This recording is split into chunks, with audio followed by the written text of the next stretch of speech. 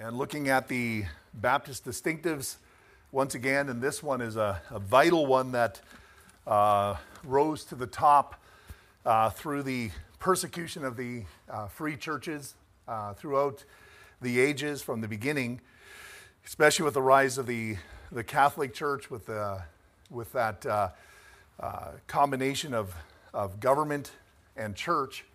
What took place is there was a desire to funnel people through the church to get your direction, to get your sins forgiven, instead of recognizing that that's only through Christ, and you can do that anywhere. And so what took place is they began to develop a priesthood, and that priesthood became the people that you would have to go through, much like the Old Testament priesthood, to make the sacrifices to the Lord in the tabernacle. And they tried to equate that to the New Testament church. We know that's not true. And so the doctrine that rose to the top here through that persecution was the priesthood of the believer. And realizing that there's not a hierarchy of priest here, that someone is closer to God than you are. Every believer has equal access to God. Every one of us is a priest to our God. Amen. And so you need nobody, no other man to talk to God, to pray, to whatever it is you need to have your sins, confess your sins, deal with things in your life. You don't need to go through people for that. You can go on your knees before the Lord, and wherever you are, it doesn't have to be on your knees, but you just in prayer, confess your sins, and He will forgive you, because you are a priest to the Lord, and you have access to the throne of God. Amen?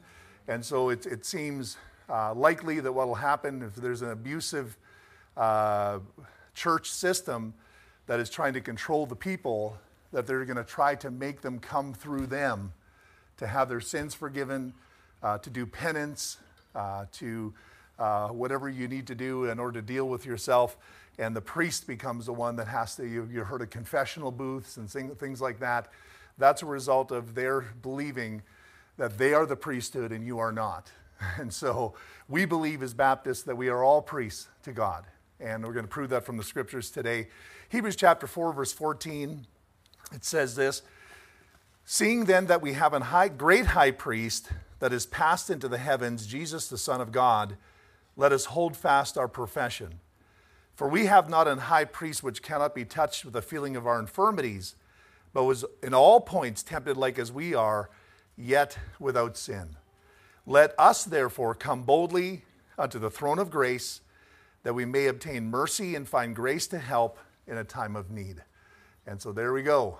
We have Jesus Christ open up that way, and now all of us, let us come boldly. We can all come before the throne of God, and we don't need any other mediator to get there. Hebrews chapter 10, verse 19 says this. It says, "Having therefore, brethren, boldness to enter into the holiest by the blood of Jesus, by a new and living way, which He hath consecrated for us through the veil, that is to say, His flesh, and having an high priest over the house of God, let us draw near with a true heart, in full assurance of faith, having our hearts sprinkled from an evil conscience, and our bodies washed with pure water." Amen. And so there, once again, we have a scripture that proves that the Lord has opened up the way for us through His sacrifice of His body. The veil was rent, and now we all have access into that holy place. 1 Peter 2, verse 5, it says this: "Ye also, as lively stones, are built up a spiritual house, and holy priesthood, to offer up spiritual sacrifices acceptable to God by Jesus Christ." And so in the same way that the Old Testament priests would offer up sacrifices to the Lord, we as New Testament priests, we have sacrifices to offer up as well. But of course, it's not lambs and goats and oxen and blood and so forth. And we'll look at that a little bit later, what those are. 1 Peter 2, verse 9, it says, "But ye are a chosen generation, a royal priesthood." Like I talked about this morning, we're not just a priesthood, but we actually have royalty in our blood, amen, through the Lord Jesus Christ. And that's why I was saying, you know, when you look at the Old Testament and the consecration of the Old Testament priests, you can argue all you want that, I can do this and I can do that. But when you look at the stringent requirements upon the priest to keep their life right, to keep their judgment right, when you're a king, when you're a prince, to have proper judgment, to make proper decisions. That's why the Lord told them, don't drink wine.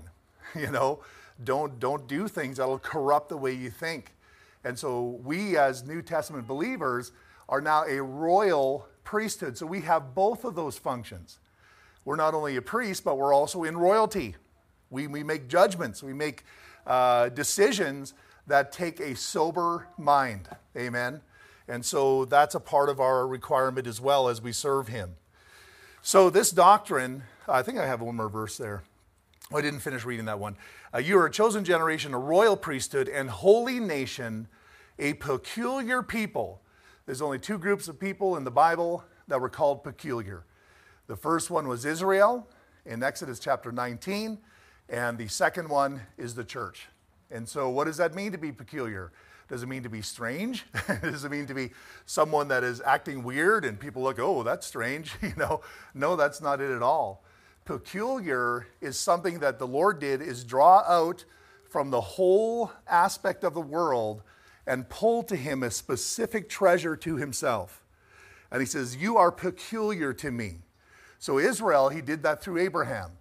And he says, through Abraham, I'm going to develop a nation, and you're going to be a kingdom of priests, he says, and you will be a peculiar people. That means that the world will see that you are special to me. Amen? The church is the same way. The world needs to see that we are special to God because he has pulled us out. He has called us from the group. And it may be not based on the same criteria as Israel, but it's based upon our born-again spirit, our coming into the church and being used in the lighthouse that God has given us. And so through this church, you become peculiar and you stick out among the crowd, amen?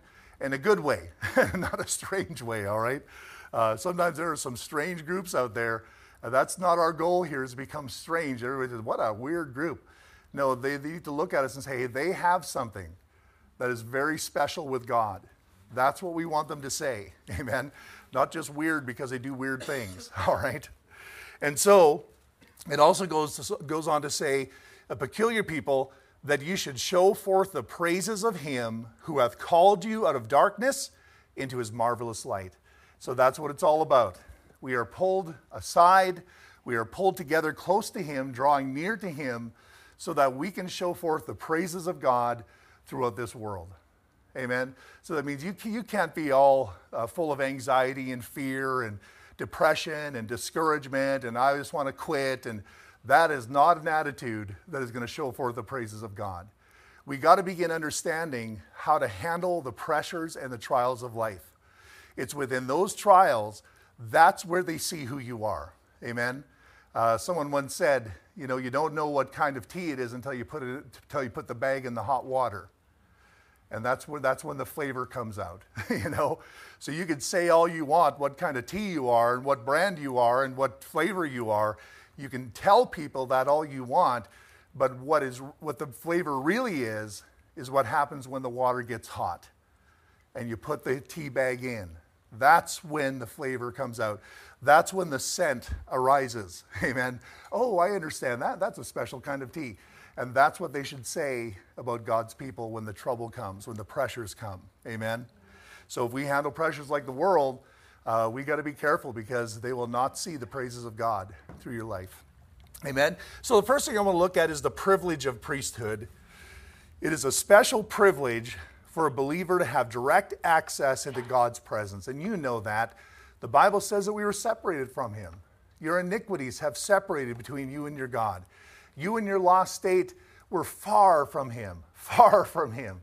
There's no way you could have accessed the Lord. You couldn't even come close. You couldn't even take a step towards him in your lost and sinful state. Yet the Lord somehow made a way for you that you could draw right into the presence, right into the throne room, right before his presence, and you can talk to him like he's your father. That is an amazing miracle that God has done for each one of us. Amen. It's a privilege. Romans 5:1 says this, therefore, being justified by faith, we have peace with God through our Lord Jesus Christ, by whom also we have access by faith into this grace wherein we stand and rejoice in hope of the glory of God. That is one of the miracles that we have as God's people. And I think we preached on that already in Romans chapter 5. Ephesians chapter 2 says this, but now in Christ Jesus, ye who sometimes were far off are made nigh by the blood of Christ. For he is our peace, who hath made both one, and hath broken down the middle wall of partition between us, and have abolished in his flesh the enmity, even the law of commandments, we talked about that this morning, contained in ordinances, for to make in himself of twain one new man, so making peace. Talking about the Jews and the Gentiles, how that together we become one. So the church, you can't have a Jewish church and a Gentile church. When there's a church, whether you're a Jew or a Gentile, you just become one in that church. Amen. And that's why sometimes you get a little concerned with churches today that base their attendance or their membership upon nationality. And so they come over here and they just congregate only with their people. And it's almost like, hey, that's not the church. Whether you're from China, whether you're from Germany, I don't care where you're from, that wall of partition has been removed. So why are we pretending like it's still there? Why are we living like it's still there? You know, we can't have national churches. We can't have ethnicity in our churches. We have to be, all of us have to be together, amen? Whether you're Filipino, whether you're whoever you are, you know, from Jamaica, I mean, from other parts of the world, we all become one in the Lord Jesus Christ. And that's what the church is supposed to be. And so I'm not really for, I understand it happens. I understand people come over from a different land. They don't know the language. They naturally congregate to those that know their language. But folks, it's a dangerous thing to just simply congregate with a certain ethnicity and saying we are the church and we'll reach our people. That's not the New Testament church. The New Testament church is reaching everybody. It doesn't matter who you are, amen? And the church should contain every nationality. Then you know that you're doing something right. All right, so it says that he might reconcile both unto God in one body by the cross, having slain the enmity thereby, and came and preached peace to you, which were afar off, and to them that were nigh. For through him we both have access by one Spirit unto the Father. Amen. No priest in there, nobody else that we need to go through, but we just all have access to the Lord through the blood of the Lord Jesus Christ. Ephesians 3:12 says this, in whom we have boldness and access with confidence by the faith of him. Amen. So not just access where we're just kind of, oh, I don't know if I should be here. I mean, the Bible says you can have confidence going into the throne room of God. We come boldly before the throne of grace. There's something wrong with us if we're simply coming before the Lord and wondering whether we ought to be there. Because we're now no longer coming to him based upon our record. We're coming to him based upon the record of his Son. And that should give you great confidence, great boldness to enter into. It's just like Jesus is walking through the door. Amen. When you walk through the door. That's the record you have for the Father in heaven. And so that's the basis of your relationship with God. Number two, I want to talk about the position of priesthood. God's will is to have mankind draw nigh to him. So it's always been like that. The sin has separated mankind from God. It brought us far away from the Lord. And so what his whole thing is right from the beginning is that God will bring us back to himself. That's what it's all about. And so what he did in the Old Testament, he began to illustrate that. If you look in Exodus, what he began to do, well, first what he did is he took the father of the home. Like Job. Job would offer sacrifices on behalf of his family and his children. He'd be the one, that one would be in charge of his estate and the family underneath him and the grandchildren, like the word I'm looking for is slipping me. But the ones that were in charge of the homes, the progenitors, you know, the ones that were the head of the home. They were always the one that would present the sacrifices to God. And that was during the time of Abraham and Job and during that type of time. But that changed. Later on, it became where the Lord started drawing out the firstborn of every family. And then it didn't take long when the law came, he started drawing the Levites towards himself. And he created a high priest because now he was going to picture to us the relationship of Christ to the church. And he did that through the high priest and the Levitical priesthood. So now, even in groups like Mormonism, they actually call themselves the Levitical priesthood or the Aaronic priesthood. And so the men, you can be of the Aaronic priesthood, but the women can't. And so, I'm sorry, that's not what the Bible says. Not only the men have access to God, and that's basically the cornerstone of their religion. Folks, ladies, you can't get into the celestial kingdom unless your husband calls your name. That's their doctrine. They have a veil ceremony, so you got to treat him very well. You know, if you don't treat him well, he's going to say you can stay down there in that lower world, in that lower kingdom. They have what's called a veil ceremony, and if you go into their temple, there's a ceremony. What they'll do is they will pull the wife through a veil, and during that time, she whispers her secret name to him, and he has to remember that name. I hope he doesn't get Alzheimer's, you know. And that's the name that he has to call in order to call her up into his kingdom, because she can't come otherwise. Can you imagine the power you can have over these poor ladies saying, hey, if you don't treat me right, and no wonder you have 10, 20 wives. You better remember 10, 20 names, you know. Or, hey, you don't treat me right, I'm not going to call you up. Wow. You talk about manipulation. That's wicked, man. Now, you talk to them at a door, you know what they're going to do? They're going to deny that. Because even some of them at the lower levels aren't even taught that. But folks, it's true. I've done my study. I know what they believe. You know, I know what Joseph Smith was up to and what came out of that. And that's the tamest part. There's much more deeper, wicked things involved in this group. But it's definitely not a Christian group. Please don't ever pretend like it is. Because they believe that Jesus Christ is the spirit brother of Lucifer. That is their doctrine. And that Lucifer is just like you and I, that we all were a spirit brother. We all were children of Elohim. And we all have the potential to become gods. And then we also can have children just like Elohim did. And that process just continues on forever. And that's why they make a big thing about many wives. So you can have many spirit children in heaven. Or on the planet that they put you, you know. And so it's a really strange and manipulative religion. But today, because they know it sounds strange, they pull back from some of that stuff. And so when you go and talk to somebody, they won't even acknowledge it. Or they twist it a little bit. Folks, but I'm going to tell you something. If you do a doctrine research into what they believe, there's not one doctrine that they have not corrupted from this book, from the Word of God. There's nothing they believe like you and I believe. From doctrine of Scripture to Christ to God to the Holy Spirit to salvation. I mean, the church, you name it. Everyone is corrupt. They're nothing like you. Please don't let that happen where in your mind, you say, oh, well, they're close. No, they're not. They're not. I have family members that are Mormons. It's not the same. And these people, if they don't turn to Christ, they will die and go to hell. And that's a sad, sad thing. And so if you just pretend like they're just like you are part of the problem. Amen? You need to tell them, no, Jesus Christ isn't a spirit brother. He was not born of Elohim. He is God. He's eternal. Amen. Amen? And you are not, and you never will be.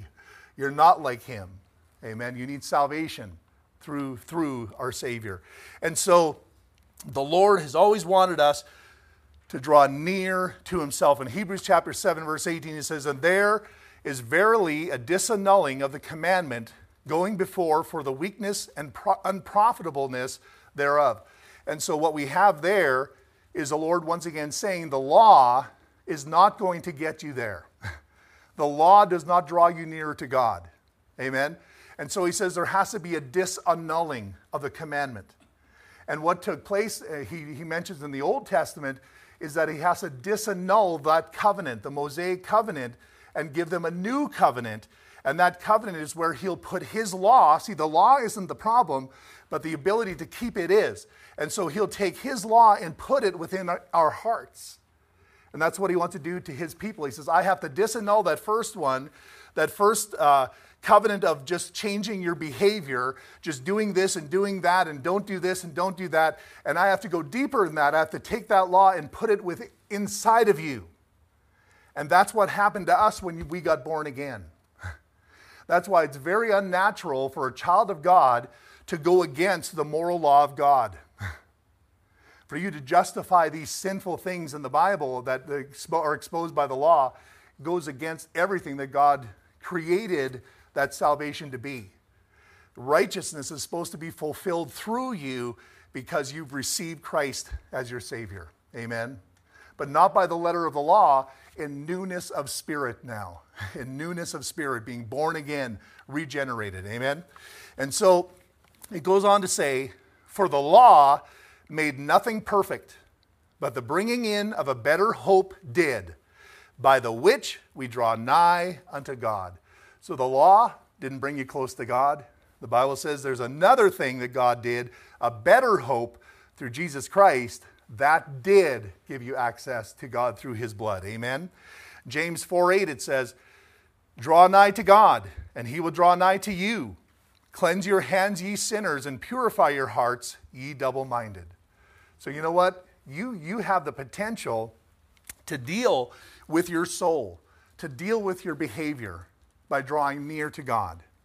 That's what he says. Anybody that wants to deal with a sin in your life, I got a problem, preacher. I need to deal with this. I got a problem with my thoughts. I got a problem with my actions. I keep doing this. I keep going there. You know what your solution is? To draw nigh to God. If you're not going to draw nigh to God, I'm sorry, you're just going to continue going through that cycle of defeat. Amen? Because you've got a corrupt soul, you've got a corrupt body, and those things just don't fix themselves. The only thing that can help you is when you draw close to the Lord and he regenerates, first salvation, your spirit, but then he also strengthens you through that spirit. Amen? And by your walk with God and spending time with him, reading the Bible and thinking on him throughout the day, not the stinking world, not your problems, not the problems of everybody else, not everything that's going on in the world. Be careful how much time you consume in your thoughts. The Bible says that you'll have perfect peace if your mind is stayed on him. Amen? So you have to draw nigh to him. You'll never overcome that sin until you take seriously what God is saying here. I've given you an access. You have to access it by faith. You have to access it on purpose. Amen? And if you don't, you're not going to overcome your sin. You're just going to always go through that cycle. Lord, forgive me. Lord, forgive me. Life is more than that. And it's really not that far away from you as a child of God to defeat these problems in your heart and mind. Amen? And it's not just sinful actions. It can be your thought processes. Sometimes the way you think about people. Some people always tend to go negative with their thoughts. Draw nigh to God. He'll put the positive into that thinking. And that's where Philippians chapter 4 talks about, 4 verse 8. Think on these things, whatsoever things are pure, whatsoever things are righteous, and so forth. Amen? So he had made it possible, since it was out of our ability, to cleanse ourselves enough to come into his presence. And then as we walk into his presence, he says, I'm going to help you become clean with your hands, your heart, all these aspects of your life. I'm going to give you the strength to overcome all these things. Amen? But it's about drawing nigh to God. He knows that he is our solution. So he's doing whatever he can to entice you to come to him. Amen? He opened up the way. He sent his son. He shed the blood. He ripped the veil in half. He says, hey, come on, what more can I do for you? You have to access it. Amen? That's the priesthood. You have a priesthood. You can walk right in there. Amen? Not just someone before, I can't go in there. You have to go in for me. No. The pastor goes in for me. No. You go in. It's your responsibility to go in and deal with it. Amen? Exodus 19, he said to Israel, now therefore if you'll obey my voice indeed and keep my covenant, Then ye shall be a peculiar treasure unto me above all people, for all the earth is mine. And ye shall be unto me a kingdom of priests and an holy nation. These are the words which thou shalt speak unto the children of Israel. So he was telling the truth here. He was saying, if you obey my voice and keep my covenant. But the problem is this, did they keep the covenant? They didn't. Does that mean that what he said means nothing? No. He says, this is what you need to do. But the problem is you don't have the ability to do it. So you first have to see that you're a failure, that you can't. And then when you see that you can't, then I'm going to give you a new covenant. And I'm going to show you how I can in you. Amen? Then you will obey me. It'll be natural. You'll obey the Lord because you want to. You'll obey his promises because you want to. And then the Bible says, now you'll be a peculiar treasure. You see, your outward, it's not just even the behavior. It's not just the works you do. It's not just you serving in the church. That's a part of it. But the Bible also says that you have a light that has to be set on a candlestick so that they can see your good works.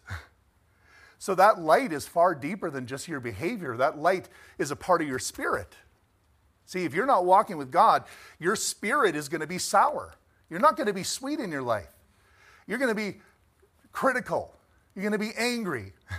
And the reason why you are is because you're not drawing close to God. So even though your spirit has been born again, you still need to draw nigh because you need him to energize that spirit every day so that your light shines. And then when your light shines and the things that you do for the Lord will be exposed and people will see that. And then they will see, boy, these are a special people to God. See, that's what God wants, is to create this peculiar people. That's what the law was for. So the Mosaic law, there was nothing wrong with it. The principles laid out were sure and they were true and they were just.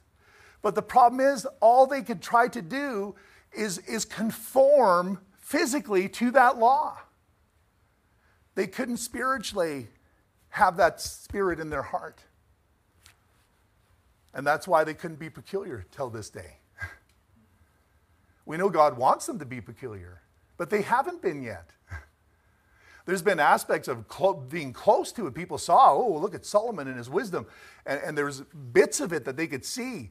But as a nation, people haven't seen that yet. But they will when Jesus Christ returns. And they will receive the Messiah. Amen. I was talking to a preacher friend this week. We were talking about the covenants and how that there's no covenant that is apart from Jesus Christ. That means there's no covenant just given to mankind. Covenants have to be made through Christ. The Mosaic covenant is the only conditional covenant that there is. It's based on your behavior. That's why the Lord says, I have to disannul it. I have to cancel it. I have to create a new covenant that goes through my son. And that's why he says the promises were made to the seed. Not seeds as in many, but unto the seed as a one. So the promises of God are made to one seed. Think about that for a second. So you as a Jew are claiming the covenants of God, and you're saying, oh, they're all for me. No, no, no, no. They're for you if you receive the seed. If you don't take the seed, then you don't get the promises of the covenant. So the promises were made to Christ. Christ is the one that fulfills it to you. That's why we're justified by the faith of Christ. Amen? It comes from heaven down. Never does something come from us up, you see. And so God's teaching that to us through Israel and teaching us the importance of that change in our heart and that relationship with Christ and being born again, and all those things are so vital for us to receive the promises of God. Even the promises to you. There's not a promise that has been made that is apart from the Lord Jesus Christ to you. If you've got no relationship with Christ, you've got no answered promises, no fulfilled promises. You have to make much of Jesus. Amen. He is everything. He must be preeminent. He must be central in our homes. Amen. Then those promises can be claimed by God's people. All right, so Revelation 5, verse 9, another verse, it says, and they sung a new song saying, Thou art worthy to take the book and to open the seals thereof. For thou wast slain, and hast redeemed us to God by thy blood, out of every kindred, tongue, and people and nation, and hath made us unto our God kings and priests, and we shall reign on the earth. This is a time where the church is standing before the throne of God. We're all up there. We're all singing this song, and we're thanking him. We're saying, thank you, Lord, that you've redeemed us out of every tongue, every language. So standing there before God are people that are represented by every language, every people group, every nation upon the earth is standing before God that day. And they're all saying the same thing, that thou art worthy. All to Christ. Amen? So there are no other religions. There are no other truths. No matter who you are, no matter what your language is, no matter where you came from, no matter what corner of the earth, it's all the same. There's only one group of people that is going to stand before that throne, and that are those that have received the Lord Jesus Christ and count him to be the one that's worthy, because he's the one that redeemed us to God by his blood out of every kindred, tongue, people, and nation. Amen? What a powerful truth. And by the way, this is before the seals were broken for the tribulation. So the rapture happens before the tribulation. All right, that's chronological in the scripture. So just a little proof there for you. All right, so number 3, here's some quick points here. The mediator of our priesthood. So there is a mediator, but not a man from this earth. Not a sinner like us. Not even a high priest that was of the Levitical priesthood. But it says, for there is one God, one mediator between God and men, the man Christ Jesus. That's why they emphasized the man Christ Jesus. There can be no mediator that did not become man for us, so that he could die in our place. Amen? So when they told us about the mediator here, there's only one between God and men, the man, Christ Jesus. Amen? That's why he kept his form. He kept his humanity. He didn't just shed it when he went back up to heaven. That's what the Jehovah's Witnesses believe. Well, they believe that Jesus was Michael the archangel, and that he became a man. And then later, after he died, he went back up and shed his humanity again and reinstated his position as Michael the archangel, so he could do whatever he needs to do in the prophetical things of the Bible. Folks, that's not true. And in fact, in Hebrews it says, this man continueth ever interceding for us. This man continueth ever. That means there's never a time where he will not where he will stop interceding on our behalf as a man before God on our behalf.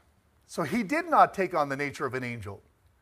He's been God that took on the nature of a man, and now he is God and man. And he's the only one that can be our mediator between God and man. Amen? Nobody else qualifies. He's the worthy one. Hebrews 9 verse 11, but Christ being come and high priest of good things to come, by a greater and more perfect tabernacle, not made with hands, that is to say, not of this building, neither by the blood of goats and calves, but by his own blood he entered in once into the holy place, having obtained eternal redemption for us. One time he accessed that holy place with his blood. Not the one down here, not the temple in Jerusalem, but he went up into glory. And he went to the Father and said, this is what I did for our people. I've redeemed them. And he placed that blood upon that mercy seat in glory. Amen. On your behalf. Wow, that's powerful. Amen. And from then on, he became our mediator. He's our high priest. He's the one that always goes before us and pleads our cause. He's our advocate, it says in 1 John chapter 2. If any man sin, we have an advocate with the Father, Jesus Christ the righteous. Amen. So anyways, number 4, the sacrifice for our priesthood. We've already talked about this. But Jesus, our high priest, has offered up himself as the one and final sin offering. There can be no more sin offerings. No more sin offerings.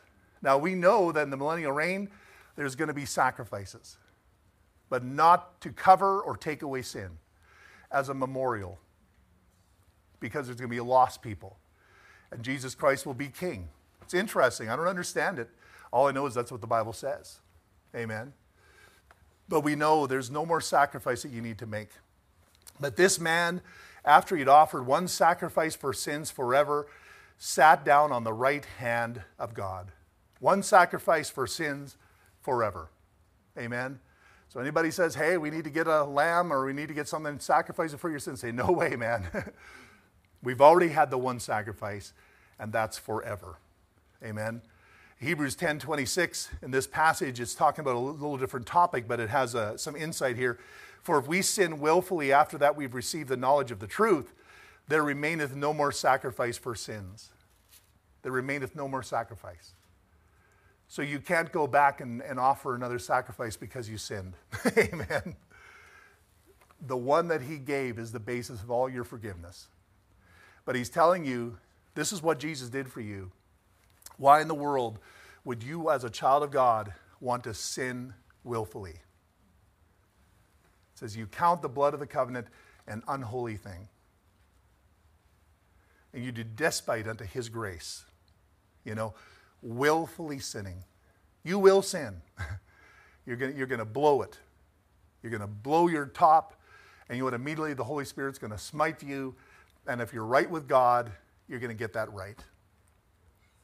God expects that. He says he knows you've got a corrupt soul. He knows that your things will slip out of your mouth. But folks, if they do, immediately, whoever is around you, you just say, hey, that was wrong. I'm so sorry. And that shows everybody that you're saved, that you've got the Holy Spirit in you.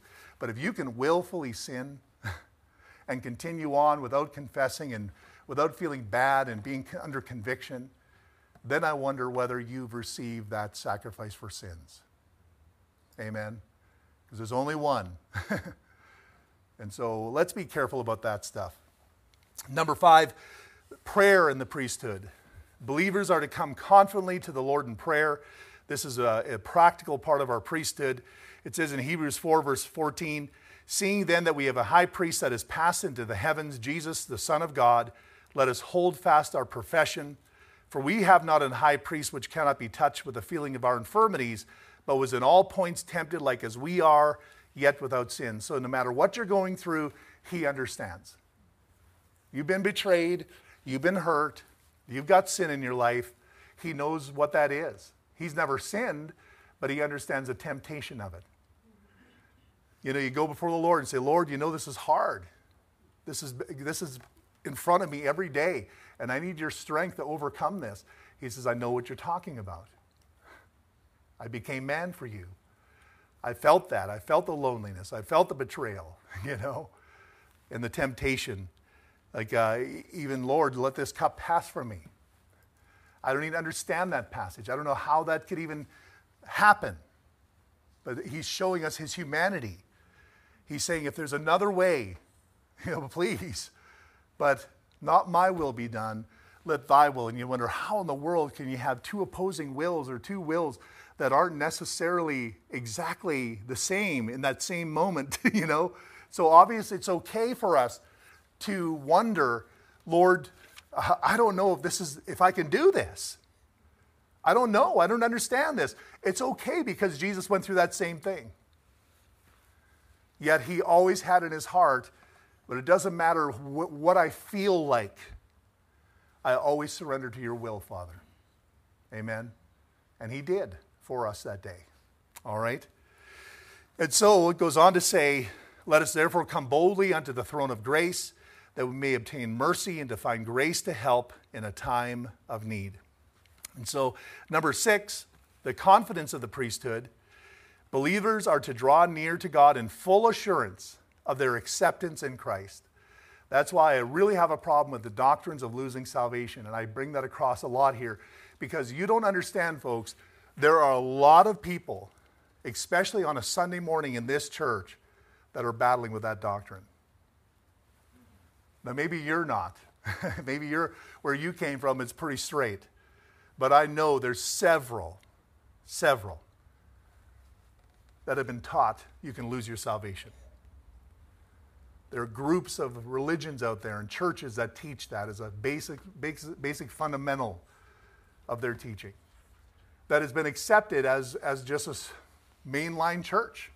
you know? Yet it's all over the place. And so I have to teach that. And I think that's why the Lord has got me going through Romans right now, just to bring that and hammer that home, how salvation only is through Christ.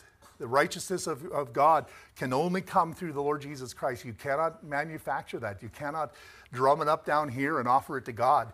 You can't say, oh, I messed up and now am I going to heaven or hell? Well, if you're going to heaven or hell, you're going to hell. If it's based on anything you're doing, no matter how good you think you are, you're going to hell. Because the best you think you are is still not good enough. It's just not good enough. And it's not a mixture of you and Christ. It's not a mixture of whether you're, I've almost got it, God. You make up the difference now. No.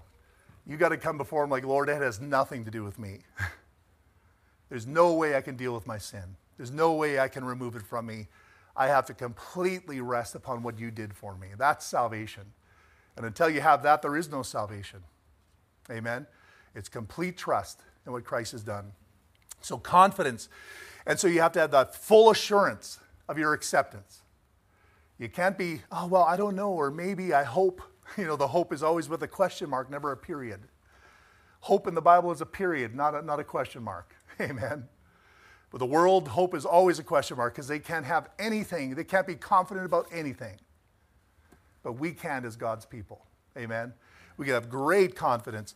It says in Hebrews 10, verse 19, having therefore, brethren, boldness to enter into the holiest by the blood of Jesus, by a new and living way, which he hath consecrated for us through the veil, that is to say, his flesh, and having an high priest over the house of God, let us draw near with a true heart in full assurance of faith, having our hearts sprinkled from an evil conscience and our bodies washed with pure water. Let's draw near with a true heart in full assurance of faith. That is so vital for your priesthood. Amen? You can't be coming in like, oh, should I be here or not? God called you in. He opened up the way. You just pick yourself up and you go walk right in there. You just go into the presence of God. And I understand you're going to have a fear of him. You're going to have a respect of him. You're not going in brashly, but you are going in boldly, based upon the Son, the Lord Jesus Christ. Amen? That makes the Father proud. That makes the Father rejoice. When you come before him and your confidence is based upon what Jesus Christ is, he's saying, you got it now. You know, when you walk in like that, all I see is my Son, Jesus. That's what I see. You come in cowering, I don't know who that is. That's not my son. You know, my son comes in with a perfect record. There's not a blemish on his name, not one black spot. Amen? That's the way you come in. Amen? 1 John 5:14, this is the confidence that we have in him, that if we ask anything according to his will, he heareth us. And if we know that he hear us, whatsoever we ask, we know that we have the petitions that we desired of him. So with that assurance and confidence comes answered prayer. And I think that's why many times our prayers don't get answered, because we're not going before him knowing that the prayers reflect the Son and what God wants for your life. So it's not a name it and claim. It's not going boldly, Lord, you got to give me this thing. You got to give me that thing. You got to give me money. You've got to make me rich. No, that's not what he's asking for. And so when you say, whatsoever we ask, we know that we have the petitions that we desired of him. You know how you get your prayers answered is when your desires are his desires. You can't just go to him with a worldly focus. That's not his Son at all. But the world is telling you can. The charismatic churches say you can. Name it and claim it. What do you want? Just go to God, he'll give it to you. Then you've got the word of faith movement. They believe you can just manifest whatever you want by just saying the words. Because God created by speaking. Wow.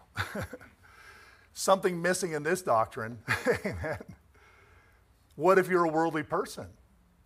What if you're living by the lust of your flesh, the lust of your eyes, and the pride of life? What if what you want is based upon what the world is offering you, the positions and the power? What about what you want is based on the lust of your eyes, like Solomon? Whatsoever things my eyes desired, I took. Lord, give me this. And so he's going to answer your prayer based upon the lust of your eyes? No. Pride of life, lust of the flesh, whatever feels good. Lord, I claim that I will not be sick anymore. Was it Kenneth Copeland that prayed away COVID-19? COVID-19 gone, he said. COVID-19 gone. As if God's going to say, what? It didn't go. His prayer was not heard.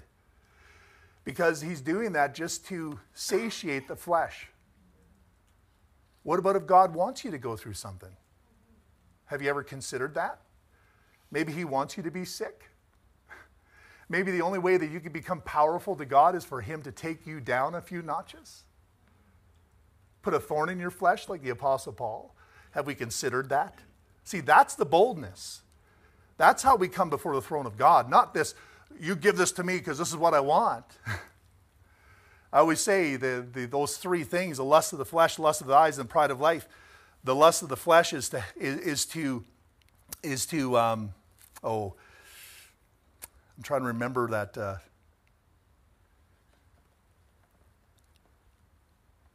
Well, the second one, lust of the eyes, is to have whatever you want to have.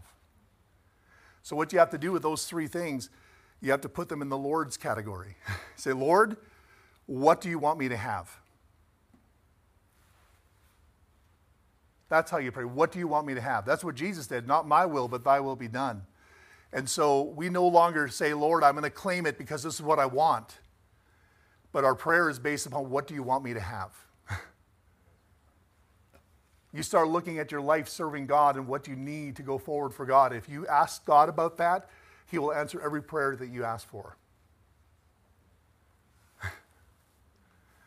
Lord, I can't get to church. I need a way to get to church. My car's broke down. I want to serve you, Lord. You know, that's God's will for you, to go to church.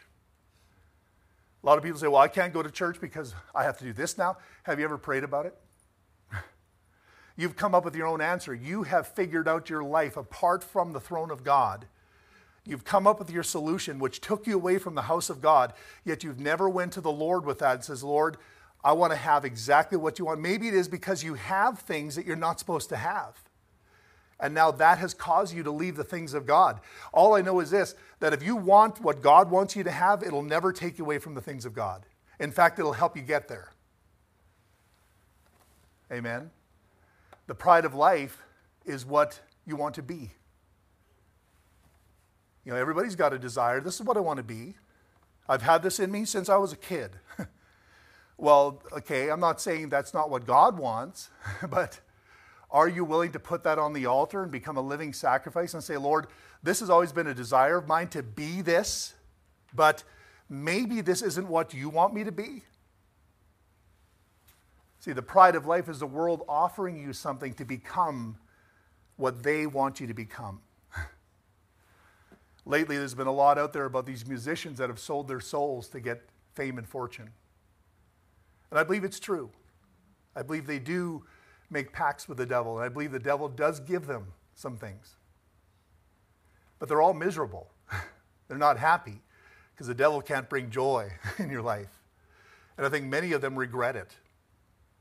I heard one, I know you probably heard this as well, it's all over the social media, but the one video with Bob Dylan, who's a very famous musician way back from the 60s and so forth, and he was talking how he made a deal with the devil, the high commander he called him. Yet people are listening to that music like, oh, that's such good music.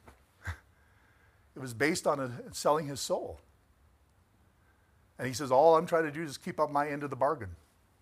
That's what he told this interviewer. Wow. Now you say, preacher, does that mean he can't get saved? I don't think so. I think he could get saved. But you know, they become so convinced and deceived by that satanic lie and their desire for things that they don't want to be saved.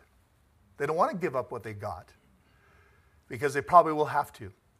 The fame, the fortune will all fly away if they turn to Christ. That's the way it is in Hollywood. You see these guys that, that were in Hollywood, they're famous, and all of a sudden they get saved, all of a sudden they don't get movie parts anymore.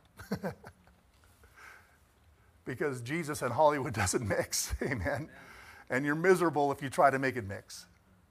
Some people tried for a while, but it's miserable, Anyways, I don't know where I got from that, but I was talking about the pride of life, just being what God wants you to be. And so in your prayer life, if you can say, Lord, I want to, that first one just slips me. I've taught this so many times. I want to be what you want me to be. I want to have what you want me to have. I want to feel what you want me to feel. Lust of the flesh, pleasures of life, right? If you can give up those 3 areas of your life, you can have your prayers answered. If you're not willing to, you won't get your prayers answered. Because a lot of people, I don't like going through this. God, take this away. The Lord says, no. That's not the way I answer prayer. But you can boldly come before the throne of grace. So, Lord, I want to be what you want, and I want you to make it happen, Lord. Please make me what you want me to be. And he says, let me fast track you. Amen. It's amazing. He'll make your head spin. But it's not going to be what you want, maybe. It's not going to be the big money. It's not going to be the big job, the big career. In fact, you may have to give it up. My brother, 30 years with my father's business. I was 16 years, my dad's business. We had shares in the company. We were set for life. Set for life. That's why when people leave church because of jobs, I say, there's something wrong with you. Don't pretend like I don't know what you're talking about. In order for me to do God's will, I had to give up everything you're trying to fight to keep. Amen. And that's what happened. My brother did the same thing. Now he's not going to have that business. And he has to live on a meager salary, So, folks, you got to be careful about what you want. Are you willing to have what God wants you to have? I remember in Kenora one time, we were in Kenora. We were much worse shape than we are now, but in many ways we were in better shape. It was just seemed that God was just blessing in a powerful way. But we were making $1,600 to $2,000 a month. That's what the money we were getting as a pastor there. The church, I think, could probably pay us. I think we started at $800 a month, went to $1,500. That's as high as $1,500. And that's as high as they ever got in the 8 years I was there. $1,500 a month. And the rest I'd always have to just trust God with. And there's times, I remember Madeline one time, she wanted to go visit Grandma and Grandpa. It's a 3.5-hour drive. We didn't have gas. I told her, we don't have gas. I said, pray about it. And she did. We had someone come to the door, knock on the door, and said, the Lord told me to give this $200 to you. And I knew that was an answer to my daughter's prayer. So I said, we're going, see Grandma and Grandpa. No, that was prayer. Boldly, Boy, in those situations, that's where you see God move. You want everything? You want to control everything. You want to have the bank account. You want to make sure you have everything you need, all the money. The only thing is you'll give up God. And that access to God, you're not even know what that's about. Amen. And nobody here is immune to this. We can all fail. We can all start leaning on this world to such an extent that we want what the world offers. We want this. And I've seen the young people, I want to do this with my life. I want to do that. And I understand that's in them. They got a desire and they got, got big eyes for things. But you have to, as adults, you have to ground them. You have to say, it's not about the world. This world's going to burn with a fervent heat. It's not about going out there and making your mark and so forth. That mark is nothing. Cain and Abel. Abel, the Bible says, that his sacrifice, him being dead, yet speaketh. You want to leave a mark? You follow God. You do what the Lord asks you to do. That's what leaves a mark. This world will spit you out and you'll be done. They'll never remember you. Amen. All those riches that you think you want, you're going to look back at all the time you missed with your kids, the time that you could have been there protecting and guiding and teaching them, and you made the almighty dollar your God, the master. It's not worth it. There is a life that God has for all of us within his will. But there's also a calling of the world that the devil has for you. And the only way to combat that is if you can take those three things and switch them over. Say, Lord, I don't want to have what this world wants me to have.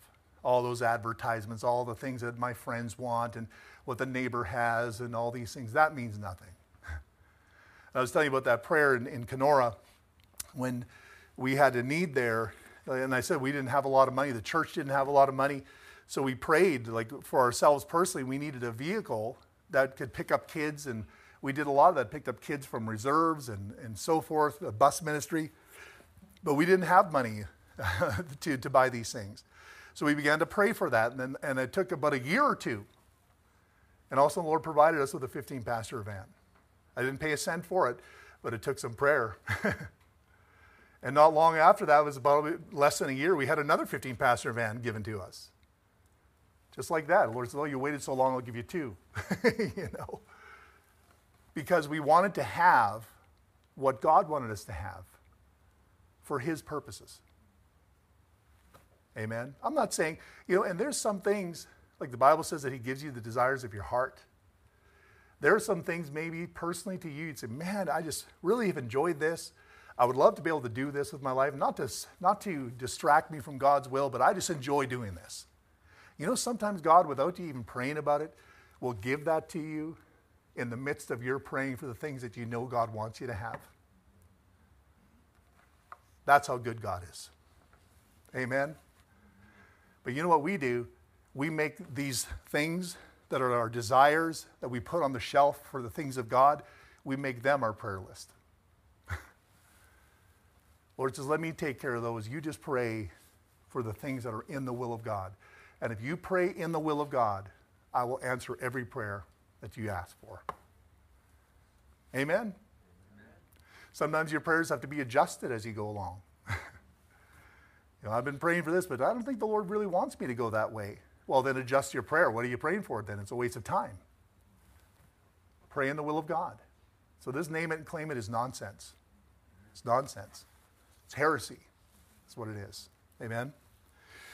Anyways, I think our time is done. Wow.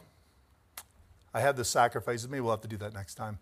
I think I have these also in a message that I preached, the New Testament sacrifices, and online you can look at that. I might preach this next week. We'll see what the Lord leads. Amen.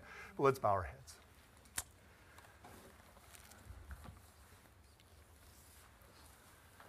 So I want to give you an opportunity as a priest to sort out your position before the Lord. You're supposed to be a peculiar people. That means that you need to be in the will of God. It means that you should have what God wants you to have. You should be what God wants you to be. You should just desire what God wants you to desire. Maybe you need to start praying for that and say, Lord, you need to change my heart in relation to what I'm praying for. Because I feel I'm just praying for myself. But I want to pray for your will now. What do I need to successfully do your will so that you can be glorified and you can be sure you come boldly before the throne of grace with that kind of heart, there's not one thing that he'll leave behind.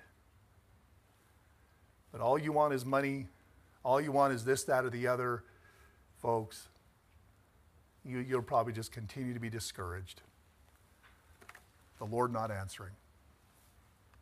Or answering and you just don't know what he's